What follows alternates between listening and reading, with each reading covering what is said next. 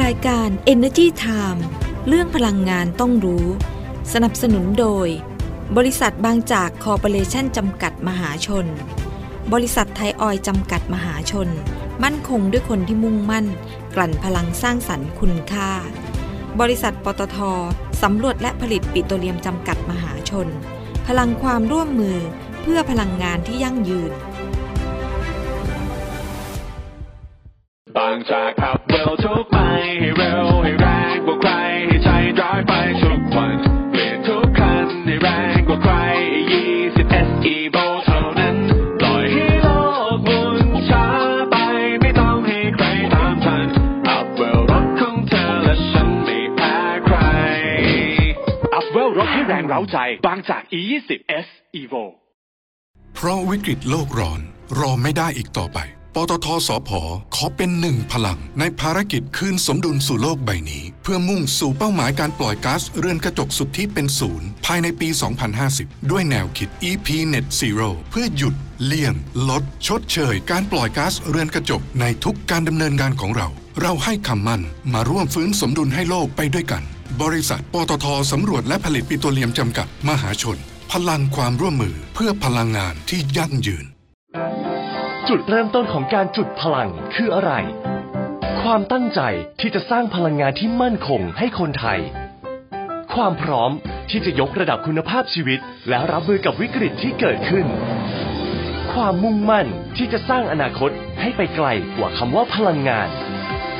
คือพลังที่เชื่อมต่อคนไทยกับอนาคตที่ยั่งยืนตลอดมา 45 ปีปตท.จุดพลังชีวิตขับเคลื่อนอนาคตสวัสดีค่ะขอต้อนรับทุกท่านค่ะเข้าสู่รายการ Energy Time ค่ะประจำวันพุธที่ 27 ธันวาคม พุทธศักราช 2566 อยู่กับดิฉันดลดีชัยสมบัตินะคะ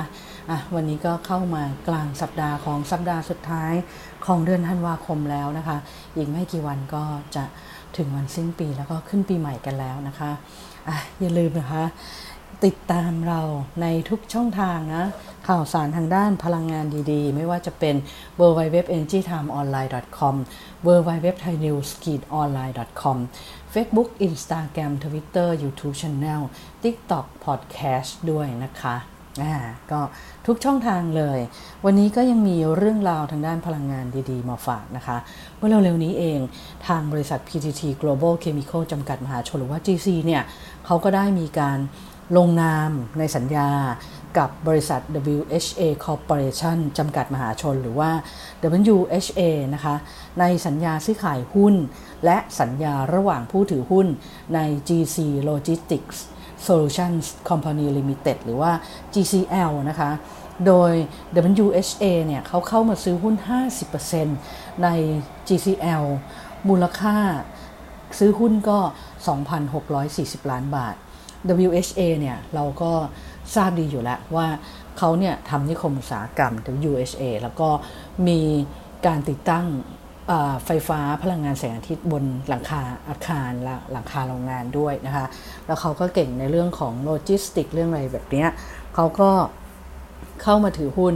ใน GC Logistics นะคะซึ่งก็จะทำให้ GC เนี่ยสามารถผสานความเชี่ยวชาญกับ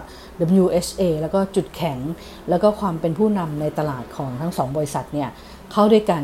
ก็เป็นการเพิ่มศักยภาพและขีดความสามารถในการแข่งขันแล้วก็ยกระดับการบริการให้กับลูกค้าด้วยนะคะก็จะทำให้การรับส่งสินค้าเนี่ยมีความแม่นยำรวดเร็ว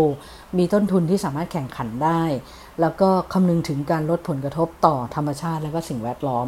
ด้วยการใช้นวัตกรรมและเทคโนโลยี Green Logistics นะคะที่เป็นการช่วยประหยัดพลังงานและลดการสร้างมลพิษต่อสิ่งแวดล้อม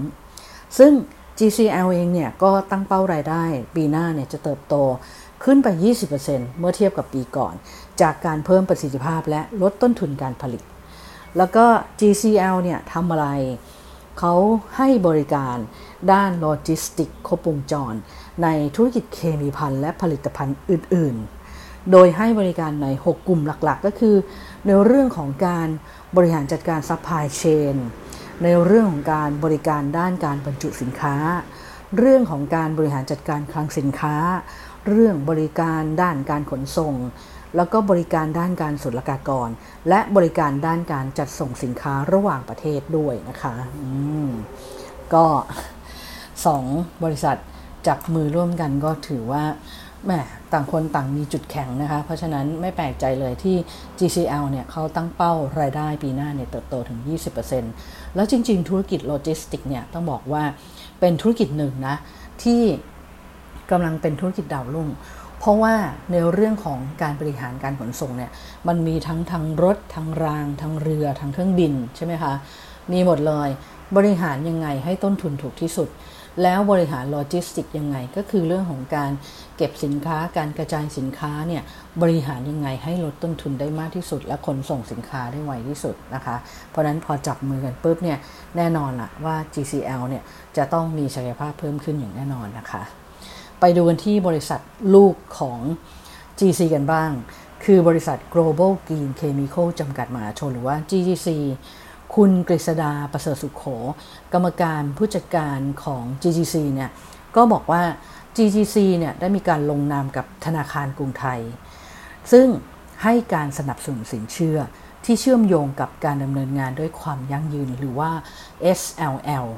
ระยะยาวนะคะกับ GGC เนี่ยเป็นวงเงินถึง 2,000 ล้านบาทเพื่อที่จะให้ GGC เนี่ยเอาวงเงินตรงนี้ไปสำหรับรองรับการเติบโตของธุรกิจตามแผนกลยุทธ์ของบริษัทรวมถึงลงทุนแล้วก็ปรับปรุงกระบวนการผลิตด้วยเพื่อที่จะดำเนินการตามนโยบายการเป็นองค์กรที่ปล่อยก๊าซเรือนกระจกสุทธิเป็นศูนย์และการบริหารจัดการสภาพคล่องรวมถึงตอกย้ำการดำเนินการด้านความยั่งยืนด้วยอีกหนึ่งบริษัทนะคะในเครือของกลุ่มปตท.เขาก็คือบริษัทGlobal Power Synergy จำกัดมหาชนหรือว่า EP.311 นั่นเองก็มีการปรับโครงสร้างอีกแล้วตอนนี้เราจะเห็นกลุ่มปตท.เนี่ยปรับโครงสร้างในเรื่องของธุรกิจไฟฟ้าเนี่ยค่อนข้างเยอะแล้วปัจจุบันเนี่ยคือ GPSC เนี่ยเขาก็เป็นแกนนำในการดำเนินธุรกิจไฟฟ้าและสาธารณูปโภคของกลุ่มปตท.อยู่แล้วดังนั้นก็เลยก็ต้องมีการปรับโครงสร้างอะไรให้มันมีแบบความคล่องตัวมากที่สุดโดยคุณวรวัฒน์พิทยศิริประธานเจ้าหน้าที่บริหารและกรรมการผู้จัดการใหญ่ของ GPSC เนี่ยก็บอกว่าคณะกรรมการของบริษัทเนี่ยมีมติอนุมัติให้บริษัท Global Renewable Synergy จำกัดหรือว่า GRSC ซึ่งเป็นบริษัทย่อยของ GPSC นั่นเองซื้อหุ้นสามัญของบริษัท Global Renewable Power จำกัดหรือว่า GRP ซึ่งเป็นบริษัทที่ประกอบธุรกิจลงทุนในโรงไฟฟ้าพลังงานแสงอาทิตย์จากบริษัทย่อยของปตท.เนี่ยจำนวน 50% มูลค่ารวมของการซื้อหุ้นครั้งนี้ก็ 1,275 ล้านบาทเพราะฉะนั้นก็เลยจะทำให้สัดส่วนการถือหุ้นใน GRP ของกลุ่มบริษัท GPSC ทั้งหมดเนี่ยไม่ว่าจะเป็นทางตรงและทางอ้อมเนี่ยรวมกันแล้วก็คือ 100% ก็คือเบสเสร็จเลยได้ทั้ง100เลยนะคะก็โอนมาเป็นบริษัทในกลุ่มของ GPSC เขาแต่ว่าธุรกรรมการซื้อขายหุ้นเนี่ยก็คาดว่าจะเสร็จสิ้นภายในไตรมาส 2ของปีหน้าซึ่งแน่นอนแหละการปรับโครงสร้างธุรกิจไฟฟ้าครั้งนี้มันก็เป็นการปรับโครงสร้างธุรกิจไฟฟ้าพลังงานหมุนเวียนเป็นการสนับสนุน GPSC ในฐานะแกนนำในการดำเนินธุรกิจไฟฟ้าและสาธารณูปโภคของกลุ่มปตท.และเป็นผู้นำในธุรกิจพลังงานหมุนเวียนหรือพลังงานสะอาดทั้งในประเทศแล้วก็ต่างประเทศเพื่อให้กลุ่มปตท.เนี่ยบรรลุเป้าหมายกำลังการผลิตไฟฟ้าจากพลังงานหมุนเวียนเนี่ยเป็น 15,000 เมกะวัตต์ภายในปี 2573 นะคะเพราะวิกฤตโลกร้อนรอไม่ได้อีกต่อไปปตทสผ.ขอเป็นหนึ่งพลังในภารกิจคืนสมดุลสู่โลกใบนี้เพื่อมุ่งสู่เป้าหมายการปล่อยก๊าซเรือนกระจกสุทธิเป็นศูนย์ภายในปี 2050 ด้วยแนวคิด EP.311 เพื่อหยุดเลี่ยงลดชดเชยการปล่อยก๊าซเรือนกระจกในทุกการดำเนินงานของเราให้คำมั่นมาร่วมฟื้นสมดุลให้โลกไปด้วยกันบริษัทปตทสำรวจและผลิตปิโตรเลียมจำกัดมหาชนพลังความร่วมมือเพื่อพลังงานที่ยั่งยืน อีกหนึ่งบริษัทในกลุ่มปตท.เช่นกันก็คือบริษัทไทยออยล์จำกัดมหาชนคุณบัณฑิตธรรมประจำจิตประธานเจ้าหน้าที่บริหารและกรรมการผู้จัดการใหญ่ของไทยออยล์เนี่ยก็เปิดเผยว่าธนาคารกรุงไทยเนี่ยได้ร่วมมือกับไทยออยล์ในการทำสัญญาอนุพันธ์ป้องกันความเสี่ยงด้านอัตราแลกเปลี่ยนที่เชื่อมโยงกับเป้าหมายด้าน ESG และการลดการปล่อยแก๊สคาร์บอนไดออกไซด์ตอนนี้นะเราได้ยินคำว่า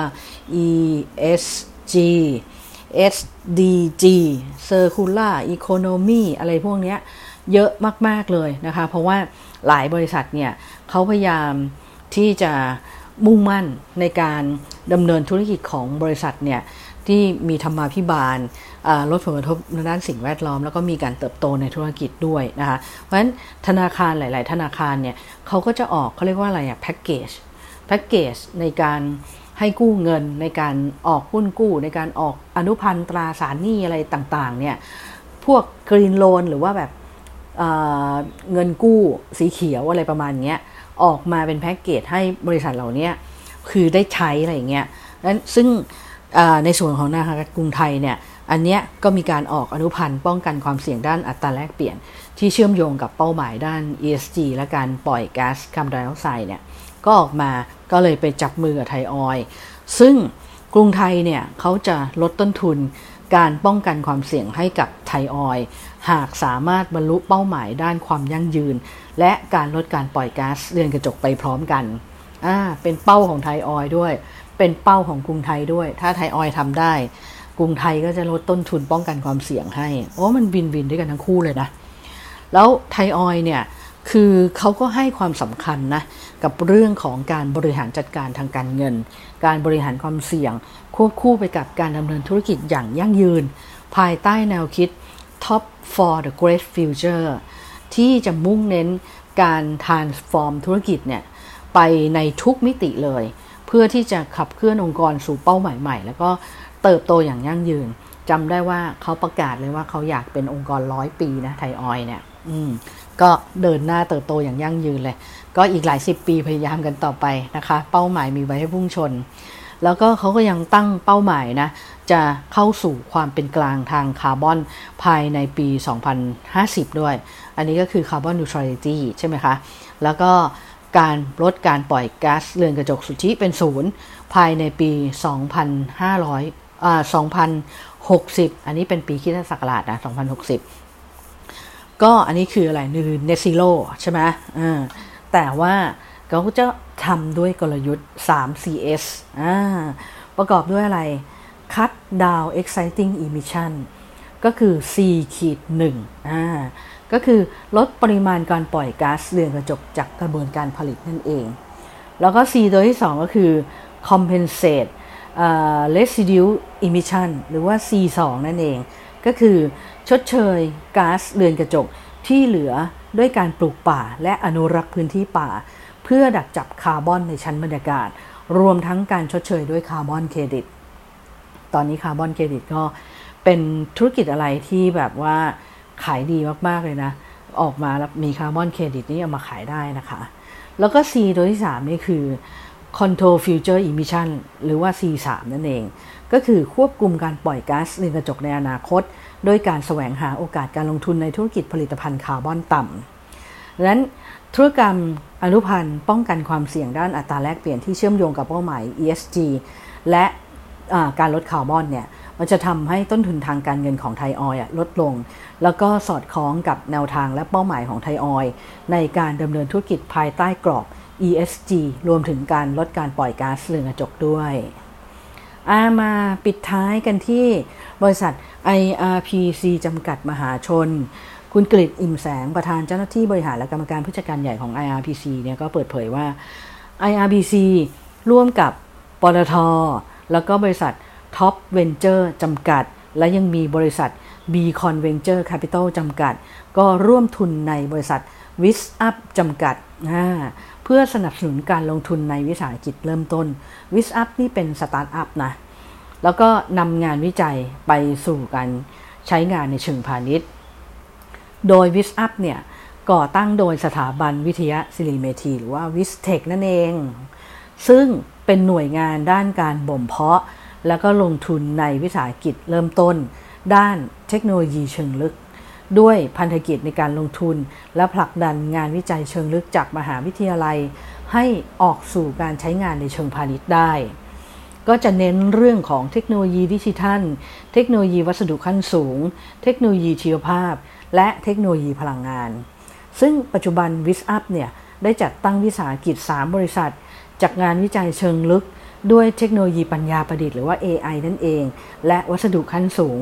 และมีโครงการที่อยู่ในการบ่มเพาะเนี่ยอีกหลายโครงการเลยเพราะฉะนั้นการเข้าเพิ่มทุนใน WISUP ครั้งนี้จะทำให้ IRPC เองเนี่ยสามารถที่จะเข้าสู่ระบบนิเวศของสตาร์ทอัพเพื่อเชื่อมต่อไปสู่ความร่วมมือกับพันธมิตรทางธุรกิจและโอกาสในการเข้าถึงเทคโนโลยีเชิงลึกและการลงทุนใน Deep Tech Startup ที่มีศักยภาพเพื่อที่จะนำไปต่อยอดธุรกิจ New S Curve ของ IRPC นั่นเองนะคะตอนนี้มีสตาร์ทอัพหลายๆบริษัทเลยที่เติบโตขึ้นมาแบบเยอะมากแล้วก็มีงานวิจัยมีเทคโนโลยีมีการพัฒนาอะไรที่แบบคือบริษัทใหญ่ๆเห็นแล้วต้องว้าวเพราะนั้นการเข้าไปลงทุนในสตาร์ทอัพเหล่านี้มันก็จะทำให้บริษัทใหญ่ๆเนี่ยเขาสามารถที่จะขยายธุรกิจได้มากขึ้นแล้วก็หยิบเอางานวิจัยต่างๆเนี่ยให้มันออกมาเป็นในเชิงพาณิชย์ก็จะสามารถแบบผลิตสินค้าหรือดำเนินธุรกิจออกมาสร้างรายได้สร้างกำไรได้นะคะแล้วสตาร์ทอัพเองเนี่ยก็จะเติบโตมากขึ้นซึ่งตอนนี้กลุ่มปตท.เองทั้งปตท.ทั้งบริษัทในเครือปตท.เนี่ยเขาก็เข้าไปลงทุนสตาร์ทอัพกันเยอะมากเลยนะคะตอนนี้ IRPC ก็มาแล้วไทยออยล์เนี่ยเข้าไปลงทุนแล้วก็เหลือ GC ก็กำลังมองอยู่นะคะส่วนปตท.เนี่ยโอ้โหเข้าไปหลายโครงการแล้วนะคะก็นั่นก็เป็นเรื่องราวทางด้านพลังงานดีๆที่เรานำมาพูดคุยกันในวันนี้นะคะก่อนจากกันไปบอกแล้วตอนต้นรายการกดไลค์กดแชร์กด Subscribe ในทุกช่องทางของ Energy Time ออนไลน์แล้วก็ Thai News ออนไลน์ด้วยนะคะวันนี้ลาทุกท่านไปก่อนค่ะสวัสดีค่ะจุดเริ่มต้นของการจุดพลังคืออะไรความตั้งใจที่จะสร้างพลังงานที่มั่นคงให้คนไทยความพร้อมที่จะยกระดับคุณภาพชีวิตและรับมือกับวิกฤตที่เกิดขึ้นความมุ่งมั่นที่จะสร้างอนาคตให้ไปไกลกว่าคำว่าพลังงานคือพลังที่เชื่อมต่อคนไทยกับอนาคตที่ยั่งยืนตลอดมา45ปีปตท.จุดพลังชีวิตขับเคลื่อนอนาคตเพราะวิกฤตโลกร้อนรอไม่ได้อีกต่อไปปตทสผ.ขอเป็นหนึ่งพลังในภารกิจคืนสมดุลสู่โลกใบนี้เพื่อมุ่งสู่เป้าหมายการปล่อยก๊าซเรือนกระจกสุทธิเป็นศูนย์ภายในปี 2050 ด้วยแนวคิด EP.311 เพื่อหยุดเลี่ยงลดชดเชยการปล่อยก๊าซเรือนกระจกในทุกการดำเนินงานของเราให้คำมั่นมาร่วมฟื้นสมดุลให้โลกไปด้วยกันบริษัทปตท.สำรวจและผลิตปิโตรเลียมจำกัดมหาชนพลังความร่วมมือเพื่อพลังงานที่ยั่งยืนบางจากขับเร็วทุกไปให้เร็วให้แรงกว่าใครให้ใจร้ายไปทุกวันเปลี่ยนทุกคันให้แรงกว่าใคร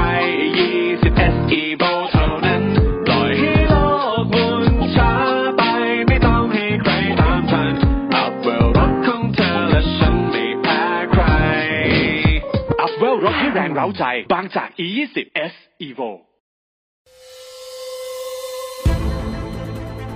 รายการ Energy Time เรื่องพลังงานต้องรู้สนับสนุนโดยบริษัทบางจากคอร์ปอเรชั่นจำกัดมหาชนบริษัทไทยออยล์จำกัดมหาชนมั่นคงด้วยคนที่มุ่งมั่น